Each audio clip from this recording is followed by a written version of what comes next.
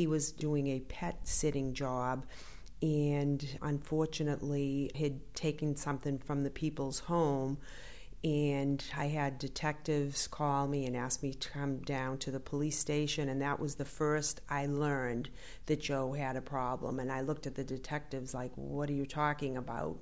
And they had him pull up his sleeve and they showed me. I mean, I was so not familiar with this world. I know they say a lot of times it's a trigger. I don't know to this day what really was his trigger. You kind of look back on everything, and of course, with everything that's going on today, my mind even went, my goodness, was there any abuse? Did anything happen to him?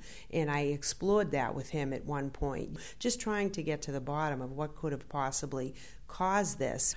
He's always had a very low self-esteem, which I could never figure out because he's a handsome young man. People loved him, and I'm like, what happened here? Why is your self-esteem so low? As a mom, I always felt I must have done something wrong. This went off and on for many, many years. I still don't think I recognized that Joe was an addict. It just did not click with me. I never used that word. I always thought he was getting better, and then money would go missing. It was just a constant cycle, and I'd fix things for him. I was constantly fixing things. You do reach a breaking point, and I think that I was reaching mine 2 years ago this December. He came back up here and he got into a sober house in Wakefield, and he lived there, was doing marvelous. He ended up having an overdose, and one of his friends gave him that, I think it's the Narcan, and brought him back to life.